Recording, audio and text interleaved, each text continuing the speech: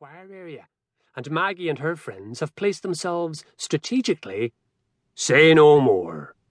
O'Reilly, while being sympathetic to the minister's dilemma, was having great difficulty controlling an enormous grin. Lead on, Macduff, he said. This is something I've got to see. Thank you, Doctor. They won't listen to me, but you'll make them see sense. O'Reilly followed the minister until they reached the nave, where the perfume of flowers was overpowering even the dust of 200 years that usually haunted the old building. On Maggie's side, heaps of freshly plucked wildflowers were piled on the front pew. Roses on the opposite side of the aisle formed Flo Bishop's ammunition dump.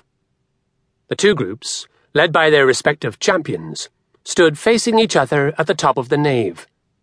You'll do no such thing, Maggie McCorkle. It's Mrs. Houston to you, Mrs. Bishop. Both women stood facing each other, arms akimbo, eyes afire, leaning forward, chins jutting. Flo's teeth were clenched, and there she had Maggie Houston, née McCorkle, at a disadvantage. The older woman wasn't wearing her false ones, and clenched gums were less than threatening. Lord, O'Reilly thought, harking back to his boxing days. And in the blue corner, at £180. Ladies, he said. Ladies, whatever seems to be the trouble. He could make no sense of all the women's voices speaking at once, but made a shrewd guess about what was being said. All right, he said. Now settle down. Settle down. He waited as Flo smoothed her dress, as a just-pecked mallard duck would waggle her tail feathers. Maggie adjusted her hat.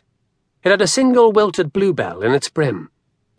Can we not sort this out like the civilized people we are? He said. Flo glowered at Maggie. Maggie folded her arms across her chest. Their supporters closed ranks behind their principals. All right, said O'Reilly. Let me see if I can get this straight. Maggie? Maggie? Yes, Dr. O'Reilly. You and your friends love Kinky, and you want her day to be perfect, don't you? We do, so we do. But... Maggie turned her frowning face sideways to Flo Bishop. Then Flo... O'Reilly cut her off. Flo, you and Aggie and Sissy feel the same way, but think you know a better way to make Kinky's wedding day shine. Flo glowered and said, Me and the ladies do love Kinky, and she told me that on the night Archie proposed, he gave her red roses, and that's why...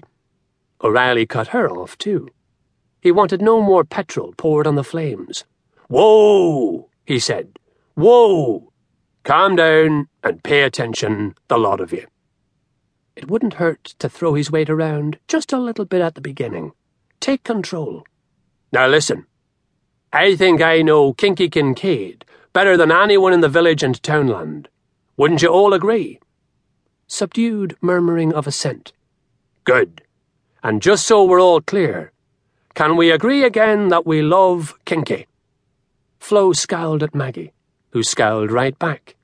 Ladies, O'Reilly put an edge of steel in his voice. Are we all agreed? I am, Sissy Sloane said. I mind the day she first come till the village, so I do. No harm till you, Doctor dear, but it was way before your time, sir. It was a Wednesday. No, I tell a lie, it was a Friday. And she... First defection on Flo's side, O'Reilly thought. But let's not have Sissy ramble on too much. Howl your wheesht, Sissy Sloane, Jeanie Jingles said, but with a smile. We all remember her coming, and it doesn't matter a jot or tittle exactly when. What Dr. O'Reilly says is true. There's not a woman in the whole townland more widely respected. A break away from solidarity with Maggie.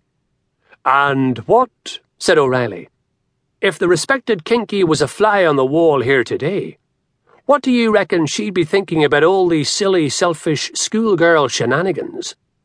He waited, quite prepared to re-ask the question, but Sissy had started the rent in the fabric of Flo's group. I think, said